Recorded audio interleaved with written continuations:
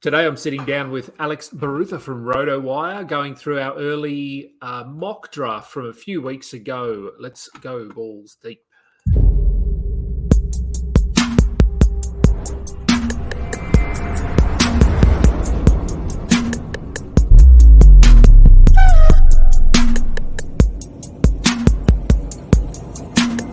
I could bet all of the riches that I ever had.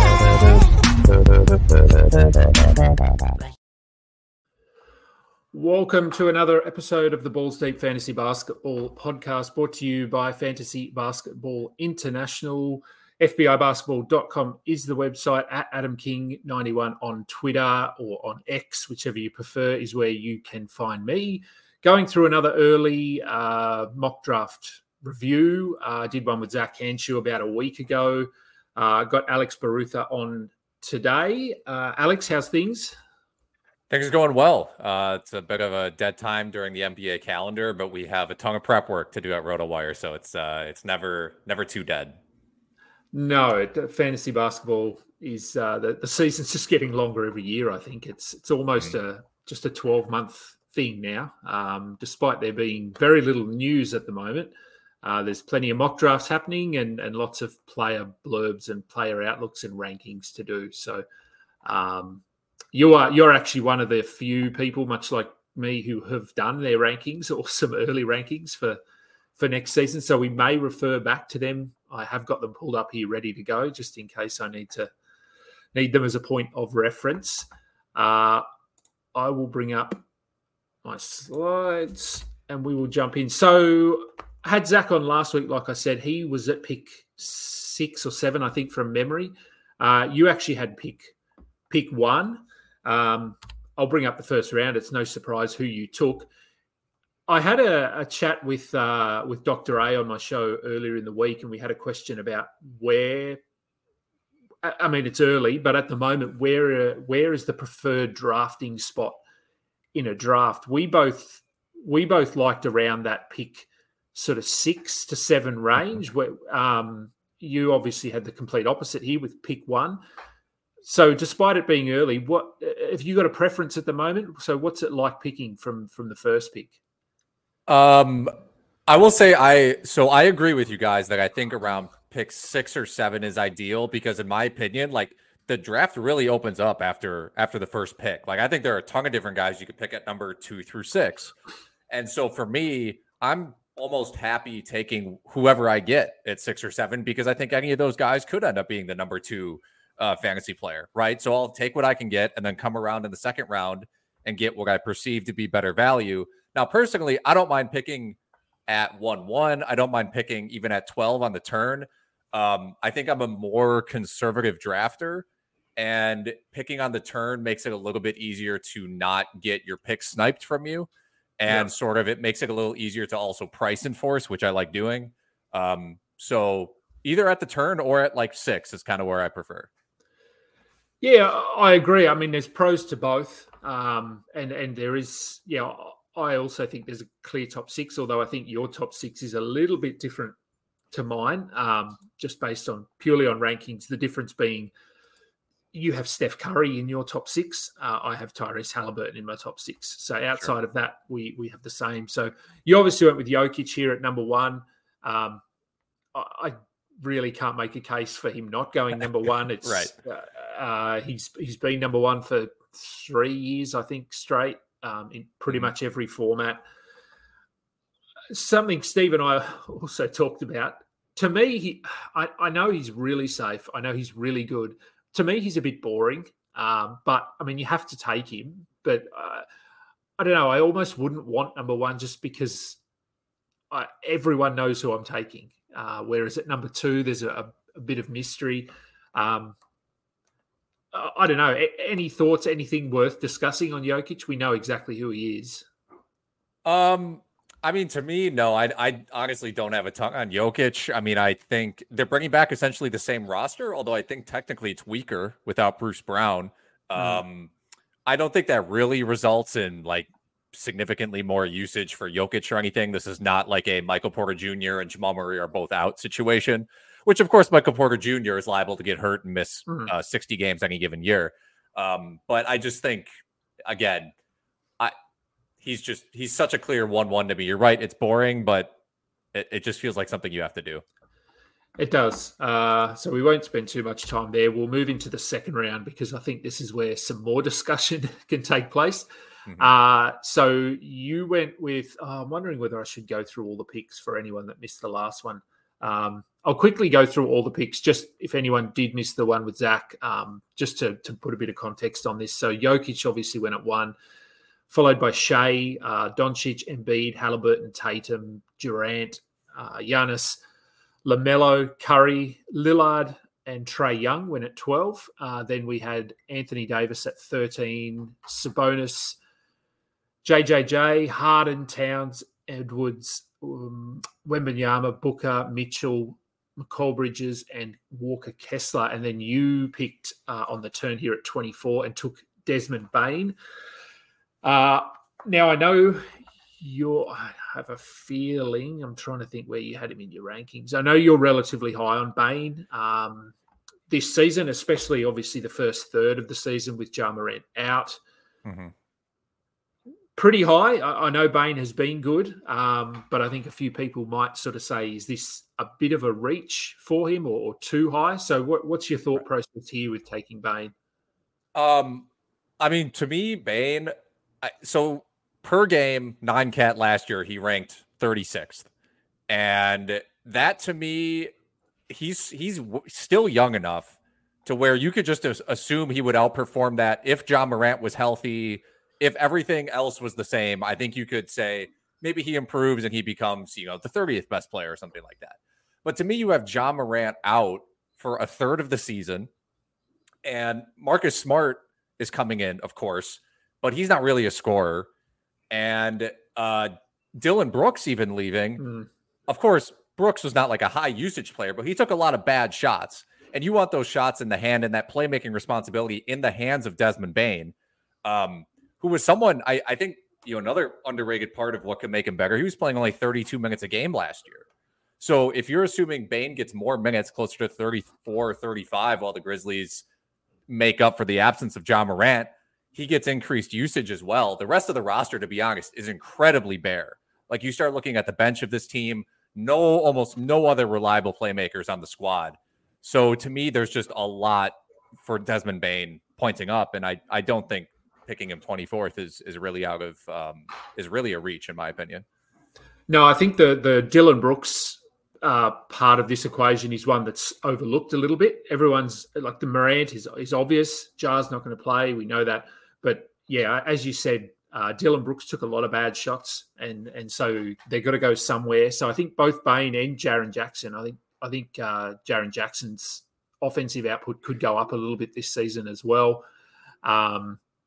Yeah, look, I don't mind Bane here, and picking where you're picking, he's obviously not going to be there when it comes back to you, right, 2 rounds later. So, and remembering back to last season, so Bane's breakout was 2 years ago. Coming into last season, there was a bit of hype around him, but people were sort of like, well, has he peaked already? Was this sort of an outlier season?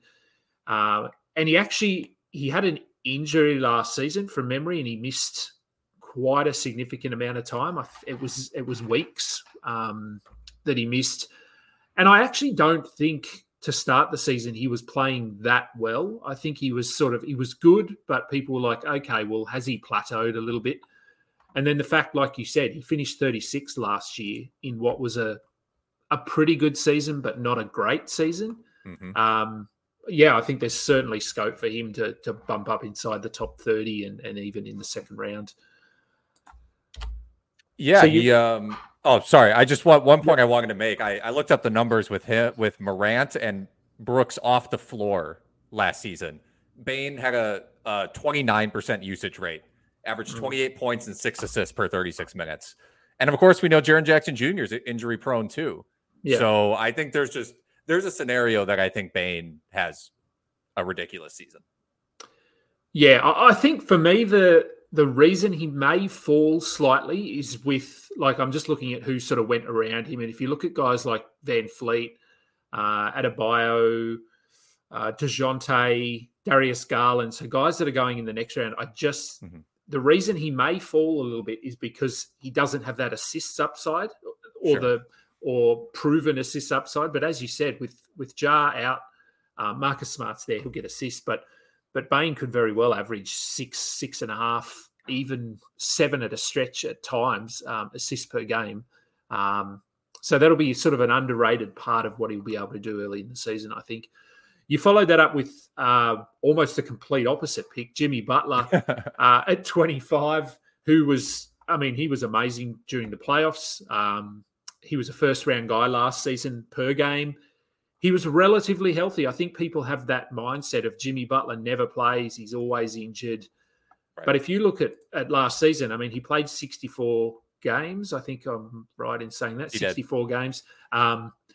Which, obviously that's 18 games missed. But in today's NBA, missing 12, 15 games is pretty common. I think average games played is about 67. So he's not that far down there. So, yeah, obviously he's a year older, but any concerns with taking him here or you think he's in for another strong season? To be honest, I feel like I find myself drafting Jimmy Butler relatively often, even though I will always say expect him to miss 20 games.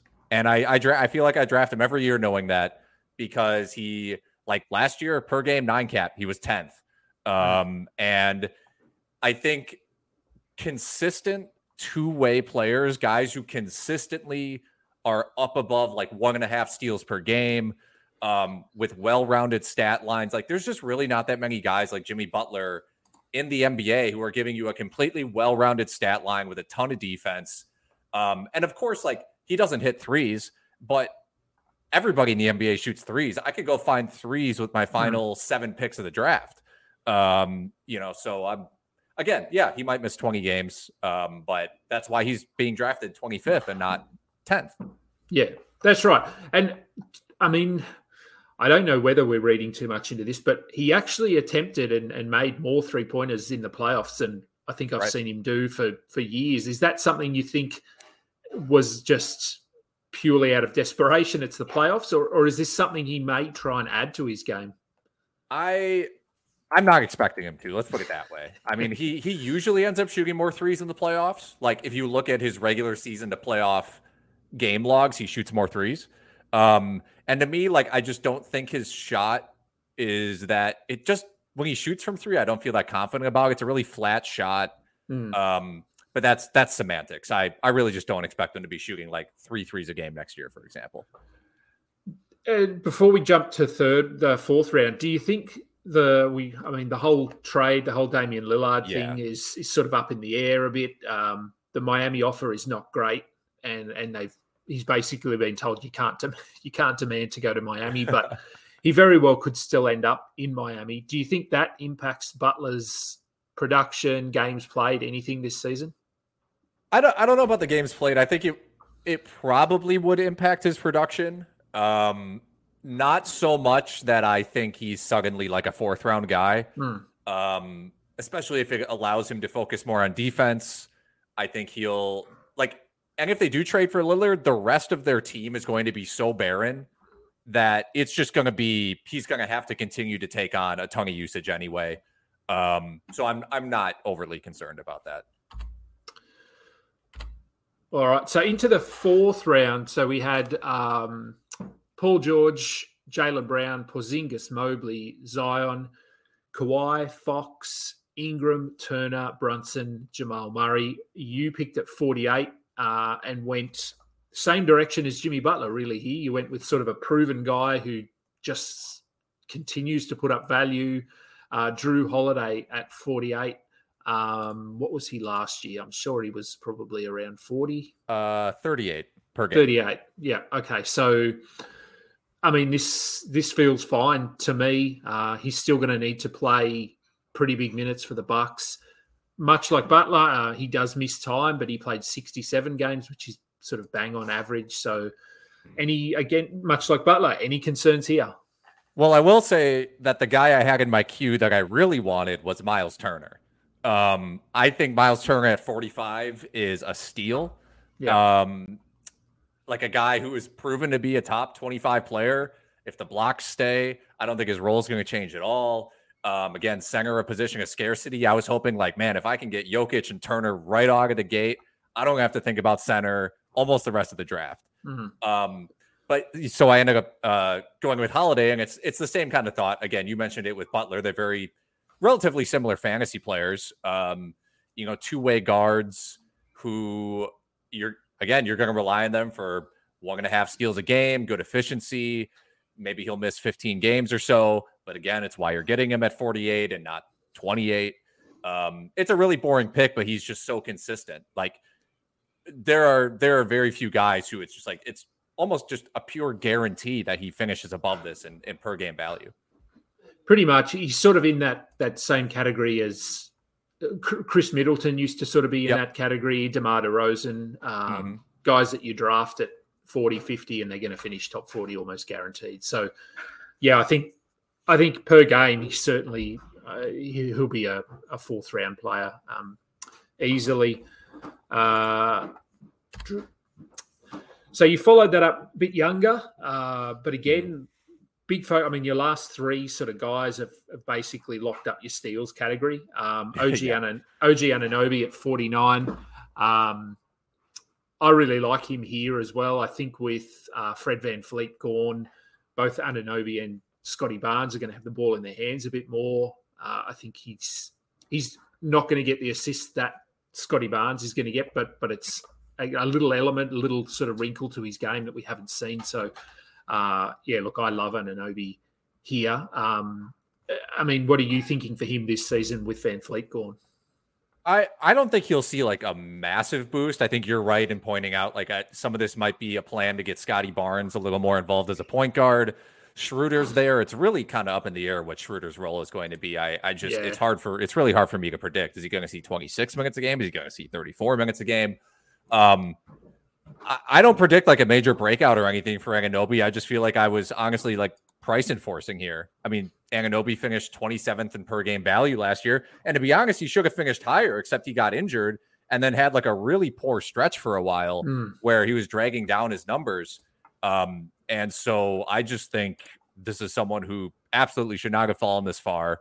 And again, this is kind of where I like drafting at the turn because no one's going to kind of get stolen from me, but more of like a meta analysis. I think people get really excited and obviously want to draft a high upside guy, or they have their guys, they have their target on, and we could call it like people reach for guys, we could say, right? Yeah. But for every time a guy reaches for somebody, a player who we know can produce a certain amount of value continues to slip farther and farther down the board.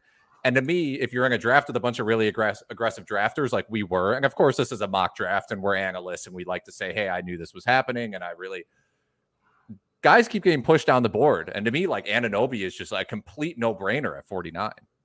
I think so. I think he will be for the next 5 years. He'll be like that Middleton Holiday pick where he every year he's taken at 40, 44, 41, but he'll be a top 30 guy, almost guaranteed. I remember back to last season and just pulled up his numbers. His steal numbers early in the season were incredible. He had 8 of his first 12 games. He had more than at least 3 steals.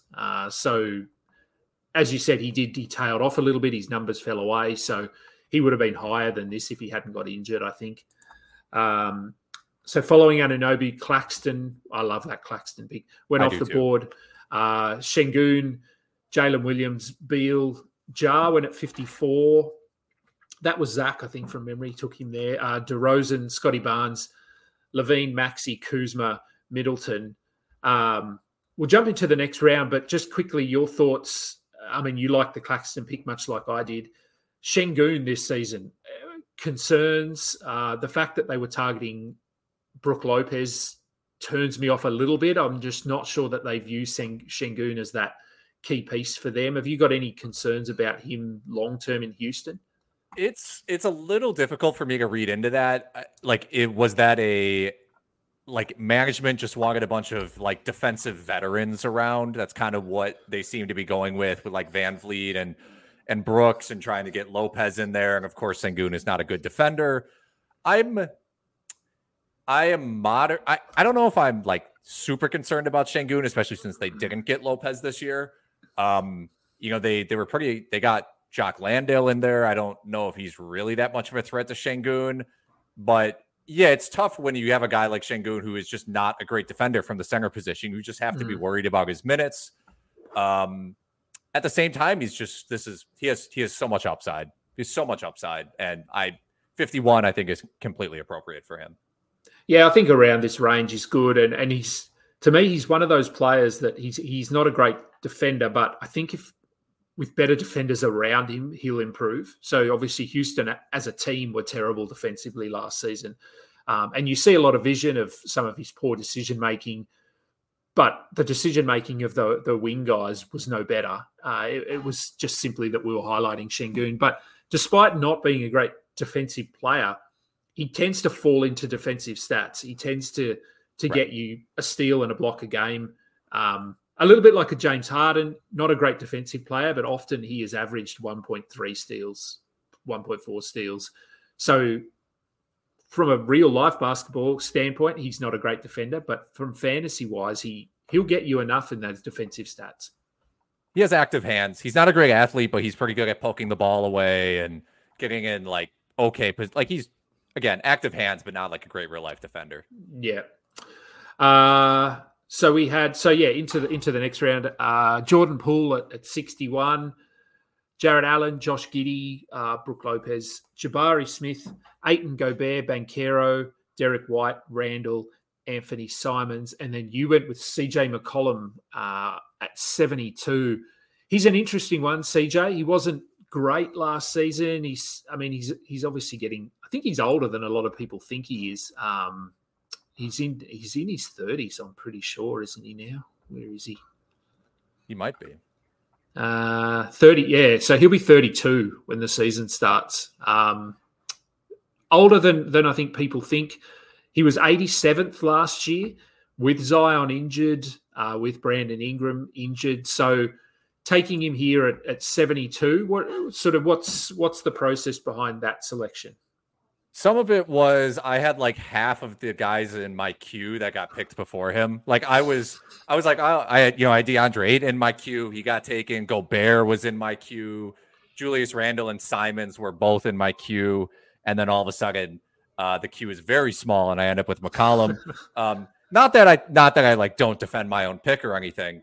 But I do feel like this part of the draft, it starts to get a little dubious around this range. Yeah. And again, McCollum, I don't love him, but he's been a pretty consistent source of like guard production. And he was playing hurt a lot of last year. He had a thumb issue. His 3-point shooting was really poor for a lot of the year. He ended up doing okay, like with 38%, but there was stretches where he was awful. And yeah, it's a high floor pick, not a high ceiling pick. I just kind of ran out of time here, to be honest. Yeah, and I'm just going back through that. You mentioned the thumb injury that he had. If you look at his numbers from last year, almost 21 points a game, almost 6 assists, almost a steal. To me, it was really just that efficiency. He shot pretty much a career low from the field, 43.7. If you look back at his rookie season, sophomore season, but he didn't play a lot back then. If he bumps that efficiency back up to sort of 45.5%, which is where he's been the last 4 years prior, then he's probably a top 70 player, top 65 player. And getting a 20-point scorer at this point in the draft is pretty valuable. So getting points. Just a quick one on Anthony Simons went before you there, and I don't know when he goes in this draft. We'll have a look. But Anthony Simons and Shaedon Sharpe, who would you prefer this season? Simons. I think Simons should be. So, like, to me, Simons will presume, assuming Dame is gone, Simons would be the number one scoring option. And then I think Scoot will be the number one playmaking option. And that kind of, I think, leaves Sharpe not on the outside looking in, but Jeremy Grant is probably still going to get more shots than Shaedon Sharpe. And I think that just kind of turns Sharp into like again, I mean, he's not, I don't think he's going to have a bad year. He's a fantastic player, kind of a, hyper athlete, great 3-point shooter, but I'm just not convinced he's going to be high enough on the sort of totem pole to like go over Simons. Yeah, and I think Simons has a little bit more assist upside as well. I think he can facilitate a little bit. It's going to be interesting to see who they view, because I don't think long term I don't think you can play all three of those guys together. So it's going to be interesting to see who they prioritize as the starters in 2 years, 3 years. So you sort of said that previous round or that area of the draft it's a little bit, I've just got to take this guy. I need to solidify a couple of categories. I think now this round and the next round, we start to find some value again. You went with Miles Bridges at 73, followed by Cam Johnson, Trey Murphy, Jeremy Grant, Jakob Poeltl, Rozier, Wagner, Hero, John Collins, Austin Reeves, Keldon Johnson, Buddy Hield. Miles Bridges obviously didn't play last season at all. He's back in Charlotte for at least this season, signed the qualifying offer. Do you think he starts? I guess no one's really sure of where they position him long term, whether they are going to try and keep him or are they just going to bury him. I don't think they bury him. I think he's too good. And we saw prior to last season, he had that breakout where he finished as a top 30 player, I think, something like that. And so coming into last season, there's no way you would have got him at this position. So I think at this point, he's a really nice pick. What are your thoughts? To me, this is about the spot for him. He's going to miss the first 10 games of the year, so keep that in mind when you draft him. That's baked in as well. We don't know what's going to happen with Kelly Oubre and PJ Washington yet. Neither of those guys have signed. If they're both gone, then to me, Bridges is like, he's going to start and he's going to play 30 plus minutes once he ramps up. And you're right. I don't know if he's in their long-term plans, but if you're Charlotte, I think Charlotte's trying to win this year. I mean, they were like a 40-win team 2 years ago when he was good. And even if he's not in the long-term plans, I think you want to showcase him and then try to trade him to a team that will maybe has goals to extend him. Of course, he'll be an unrestricted free agent next year. But again, someone we know is top 30 upside. So I think he's going to start for them. Yeah, so his numbers from 2 years ago, 20.1 points, 7 rebounds, 3.8 assists, 0.9 steals, 0.8 blocks, 49%, and 80% with 2 threes. So he's one of those guys, he can fill it up across the board, chips in on the defensive end. I wouldn't say he's an elite defender by any means, but he'll get you a steal a game, close to a block a game, purely out of athleticism. He should be well rested, so should be healthy. Into the next round, Scoot Henderson went off the board at 85, Tyus Jones, Duran, Vassell, Okongwu, Jaden McDaniels, Keegan Murray, Jalen Green, Mark Williams, Trey Jones, Shaden Sharp went at 95, and then you took D'Angelo Russell at 96. Before we get into the D'Angelo Russell pick, Onyeka Okongwu, one of these guys that a lot of us analysts are talking about, a lot of people are talking about him. I don't think he starts over Capella. I think we need Capella to be traded for Okongwu to fully break out. But is Okongwu someone you're happy drafting sort of in this range, given what we saw last season in 20, 22 minutes a game? Yeah, I think this is the range for him. He basically proved last year he could be worth like 7th, 8th round value in 23 minutes a game. Capella, again, I don't think this is the year necessarily. They move on. The problem is both of these guys are clearly centers, even though Okongwu is a little undersized. Like, I don't know if I would necessarily want Okongwu as like my number 2 center in fantasy. Mm-hmm. I think ideally number 3, but of course, like that depends on you taking 2 centers early. But I think it's a fine spot for him. So D'Angelo Russell at 96, coming into this season, obviously Gabe Vincent is there. I've heard, we all hear things, but heard that potentially Gabe Vincent could start with Russell coming off the bench, which I think I said this to Dr. A. I don't mind D'Angelo coming off the bench because if he starts, he's got to share the ball with Austin Reeves, LeBron James, Anthony Davis. If he's coming off the bench, he basically has free reign to just facilitate, score. So what do you sort of picture for him this season?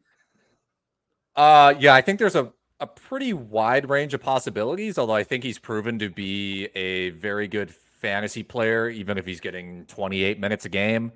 And, there's just not too many guys at this point in the draft who have upside for like 6-7 assists a game.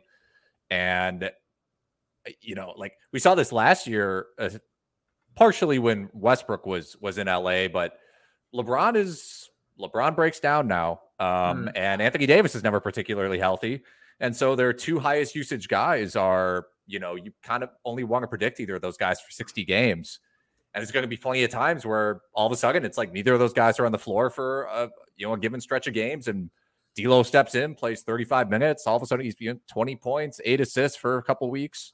I just think the upside is like the upside when those guys get hurt relatively high.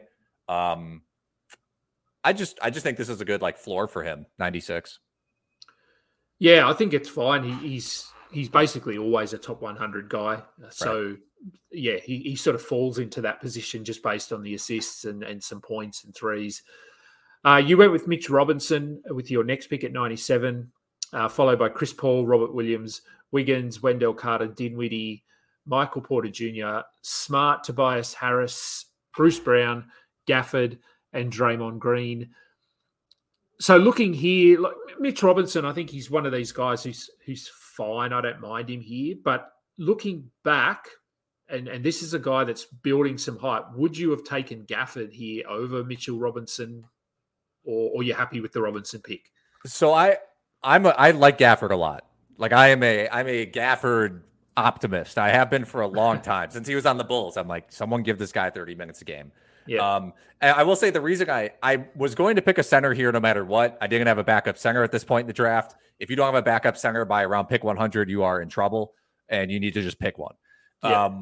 And I went with Mitchell Robinson because, I think Gafford has plenty of upside, but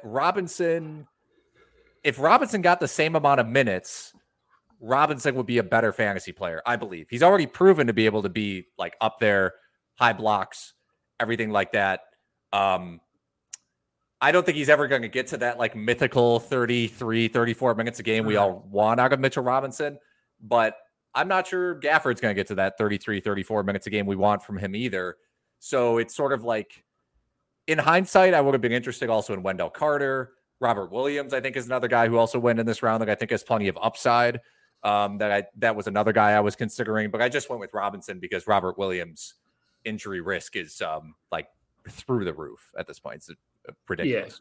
Yeah, it is. Yeah, I think Williams is one of those guys. I think this season could be a real league winner if he stays healthy, because you are going to get him at pick 80, pick 90, pick 100, and if he per game, I think even last year he was 70th, I think from memory, something like that, 73rd. If he plays 65 games and he's a top 60, top 50 player, he could swing a lot of leagues. All right. So into the next round, Jonas Valanciunas went at 109. Clarkson, Fultz, Trent, Klay Thompson, Capella, Brandon Miller, Kevin Porter Jr., Zach Collins, Herb Jones, Asar Thompson, and Colin Sexton. Just quickly before we talk about your pick of Sexton there, Fultz is someone I'm really high on this year, and I just like to get other analysts' opinions because obviously the fact that they drafted Anthony Black raises a few concerns with, do they view Fultz as their point guard of the future? They've got Jalen Suggs there. They've got Cole Anthony. They've got Gary Harris. What do you think what are you envisaging for Fultz this season? I will say before that, I think this entire round is like amazing value for almost everybody that got picked. I think this was an awesome round. I'm completely with you on Fultz. Fultz was fantastic last year. I drafted Fultz in our 16-team auction league last year, even though I knew he was going to miss time out of the gate. I am not that concerned about Anthony Black taking minutes away from Fultz. I would be more concerned. Like, I just think, I know he can't shoot threes. It's going to create issues. But to me, it's like, isn't Gary Harris the guy who maybe is kind of out of luck here, or Jalen Suggs? Like, to me, this is more of like a Gary Harris or Jalen Suggs issue and not a Markelle Fultz issue.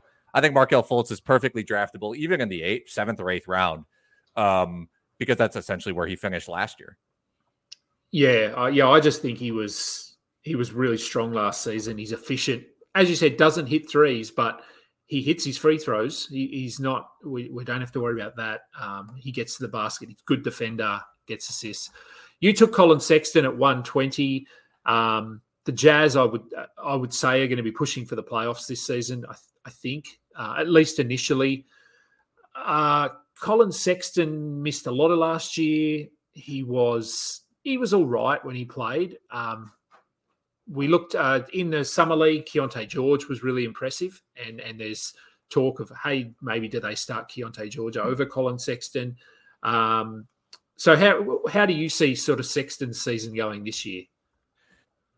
Yeah, I will say, again, so many of these guys were in my queue. I loved all of these picks, but I ended up going with Sexton partially because I would like to think that, I mean, they signed him to basically like a 4-year, $70 million extension. Conley's gone. I think this is the time where they really give Sexton a shot, try to let him start at point guard and see what happens. You mentioned it. I think you were being pretty kind. He was pretty bad last year. I mean, his shooting percentages were fine, but like he was out there it just wasn't a good fit for him. Like he seemed to not gel with the team very well. But again, like he's another guy where we've seen him be able to be like a 7th or 8th round upside guy when he gets the minutes. And at pick 120, I mean, someone who has a legitimate chance of being a starting point guard and has kind of been there, done that. Still very young. He's 24 years old. It's a flyer at this point. I'm sure I could have went somewhere else, with the pick and been happy, but it's just kind of where I landed. And I think if we look at last season, I've just pulled up his game log here. He started coming into the season. We were sort of the assumption, okay, he's going to start. He's going to, much like Larry Markkinen, he's going to just be given rein to go offensively and score the ball. They're not going to be playing to win, but they played really well to start the season. And Sexton was actually coming off the bench, playing 20 minutes a game. His minutes sort of bumped up a few times with injuries and things like that, but he never really got into a rhythm. Then he got he got a few injuries. So he just was never able to really gel. He wasn't spending time on the floor. So I think for him, if he's healthy, he's certainly got to be better than what he was last season. I don't mind this pick here. You went with Bojan Bogdanovic as your next pick, followed by Amen Thompson, Westbrook, Herder, Quickly, Wood, Roddy, Ivy, Sohan, Nurkic, Avdia, and Patrick Williams. Bojan Bogdanovic in Detroit still good last season. Probably surprised a few people with what he was able to do. Detroit have obviously, they're going to have Cade back this season. Should be healthy. Do you see him sticking in Detroit for the season? And what's his role going to look like now that they've got some additional personnel around him? Yeah, it's not a super. I don't think his role is like easy to predict, but I think the Pistons want to win. I think they kind of got the injury to Cade last year messed them up. I think they're a team trying to compete, even if I don't think they will be that competitive. I expect him to start, but with Cade there, I'm not sure he's going to score 22 points a game like he did last year, but. Again, someone who, when he gets 30 minutes, he's been fantasy relevant. I think there were certainly higher upside picks to be made. Like, it's just, it just was a high floor pick, to be honest. I mean, he's been really efficient throughout a lot of his career, and someone who has had like a high scoring floor. Yeah, and I mean, if you go back through his career numbers, I mean, his ranking goes up and down a little bit, but even when he was in Utah, he was at Indiana, he had seasons where he was only scoring 15 points, 17 points, 18 points, and he was inside the top 100. So he doesn't need to score 21, 22 points a game. He could come down to 18 and still sort of flirt with top 100, top 120 value. So I think this is fine here. And then the final round, we only went 12 rounds deep because it was just a mock. Mike Conley went at 133, followed by Adams, Sadiq Bey, Kobe White, Keontae George, Melton, Javon Carter, Tari Eason, Matarin, Kuminga, Horford, and you went with Brogdon at 144. Now, is Brogdon, you've sent me something about Brogdon. Yeah. Yes, you did. Yeah. So you're pretty high on Brogdon this season. I know that. Explain. Yeah, I think it was for a sleeper article. Brogdon, they got rid of Marcus Smart and they replaced him with nobody. So I'm not 100% sure Peyton Pritchard is really ready for more minutes. Either way, they don't really have a backup shooting guard either. Like they have no real backup guards. And I think Brogdon last year already proved that, of course, he's an injury risk, right? But Brogdon has proved in the past, if you give this guy 30 minutes a game, he was already playing 26 minutes a game last year, returned basically 10th round value, was healthier than he's basically ever been before. But as someone where, I don't see how he doesn't see more minutes and more usage this year with Smart gone. So to me, picking him with the final pick in a draft with someone who we've seen before return 6th, 7th round value when you're given those kind of minutes. I don't know if he's not going to get that level of usage. I just think people are almost overvaluing Derek White and undervaluing Malcolm Brogdon. And some of that's injury risk to Malcolm Brogdon, but I just don't think I think he has to be drafted, in my opinion. I think his upside's too high. Yeah, I think so. I mean, as you said, Smart went and they didn't bring anyone back to cover that position. So it's him and Derek White. And look, I mean, Derek White is no stranger to injury. Last season, he was pretty healthy, but prior to that, he'd had some injuries of his own.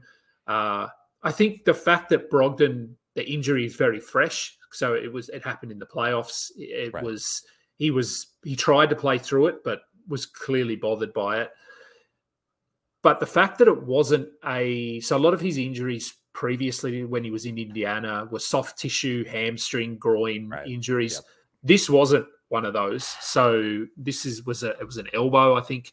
So while it's an injury, this is more of an outlier injury than a recurring thing that he's been dealing with. So yeah, look, I think assuming he's fully healthy coming into the season, I don't see any way he plays fewer than 26 minutes a game. So yeah, I really like him at the end here. So before I let you go, I just want to talk about Javon Carter, someone that I'm sort of high on this season. I think if he can start in Chicago, he flashed sort of in Milwaukee last season. He had some really nice games due to injury to other guys. Is he someone sort of that you're okay taking here as a last round flyer? I have no idea what's happening with the Bulls guard position. So that's what makes me nervous is you have Caruso there, who I think deserves, 26 minutes a game probably. You have Dosunmu there, who wasn't as good as I think a lot of us hoped last year, but is still should be in the rotation probably. They re-signed Kobe White. He's a little bit more of a shooting guard. And then you add in Javon Carter to that mix. I'm just not confident that Carter's going to play much more than the 22, mid 20 minutes per game that we saw out of him in Milwaukee last year. And of course, he was great defensively. He showed some passing ability, but I would just rather there are plenty of other guys that went around this range that I think have higher upside. That I would just rather have over Carter, especially with the uncertainty, in my opinion, what I perceive to be uncertainty at the Chicago point guard spot. Yeah. Look, it's last round I'd take him because chances are you're going to drop your last round guy anyway. For sure. It happens a lot. So I guess if you're desperate for assists and and some steals. But yeah, I mean, looking through this round here, I would rather Mike Conley. I'd rather Malcolm Brogdon. I'd rather probably take a flyer on Keontae George, D'Anthony Melton. So there's a few names I'd prefer, but I still don't mind Carter right at the end and see. I mean, maybe they start him and he plays 30 minutes. Who knows? Right. We don't know. So that's all the picks. Any final thoughts on sort of any trends, anything that you're sort of seeing? I know we're still very early in terms of draft season, but anything you're seeing so far? I know you've been doing some mock drafts over at RotoWire. Anything to report back? Yeah, I think, I'd say a more broad point is, take a quick look, sort of, you don't necessarily have to study it, but understand where guys ranked last year. Again, I'm someone who is a pretty conservative drafter and I like value to kind of fall to me. But as I mentioned, there were plenty of spots in this draft, round 10, in the hundreds, like Klay Thompson went like in the hundreds. And, there are plenty of guys back there that have value. They may not be like the sexy, like Asar Thompson or like, picking like Anthony Edwards 11th or something like that. But there are plenty of guys all over the place where if you understand sort of what, where they ranked previously, what makes good fantasy value, especially if you're in a roto league, you're not trying to win specific categories. You're just trying to mostly build a balanced team. There's plenty of value across the board late in these drafts. I think for just sort of flicking through names here and some of the guys we talked about and that you mentioned, I think, I don't know, a broad strategy, if you're not sure or you're new, have a look at those guys that are being hyped. Like if you have a look at a Kongwu, who's getting a little bit of hype, Derek White's getting a little bit of hype, have a look at who's competing for that position with them. So Capella is falling because a Kongwu's getting hyped. Let's grab a Kongwu. White is getting hyped. Let's grab Brogdon. Trey Murphy, he's getting a little bit of hype as well. Herb Jones, he's available right towards the back end of drafts as well. Wembanyama's getting a lot of hype. Zach Collins could have a really good season. So I don't know, a bit of a pattern there. Could be nothing to it, but just something that I've noticed. Yeah, I'm with you. I mean, there's no reason, in my opinion, that Capella should have fell to 114. Like I think he finished like 54th last year per game. So like if you're getting a guy you're basically like slicing in half or double it, however you want to put it, like you're getting a guy like twice as many rounds later as he should be going. It's pretty ridiculous. So knowing some of that stuff is important. Yeah. So look, we'll end it there. Because I have to go to work. But you, as I said, you have been there. There's stuff happening over at RotoWire. Do you want to just tell people quickly what is happening over there and where they can find reports, player blurbs, rankings? Yep. We have plenty of rankings on the site. There's like a whole tab at the top of the RotoWire page where you can find, again, custom rankings, where guys ranked last season, the whole thing. I will be having a dynasty mock draft taking place next Wednesday, the 9th. And so we'll post the results there. It's a relatively shallow one. We're going 160 picks deep. But I think that will be good. That's our first dynasty mock draft of the season at RotoWire. So that'll be good info. And articles, like more articles will start kind of ramping up mid-August, early August. So basically now, and that'll all be on RotoWire.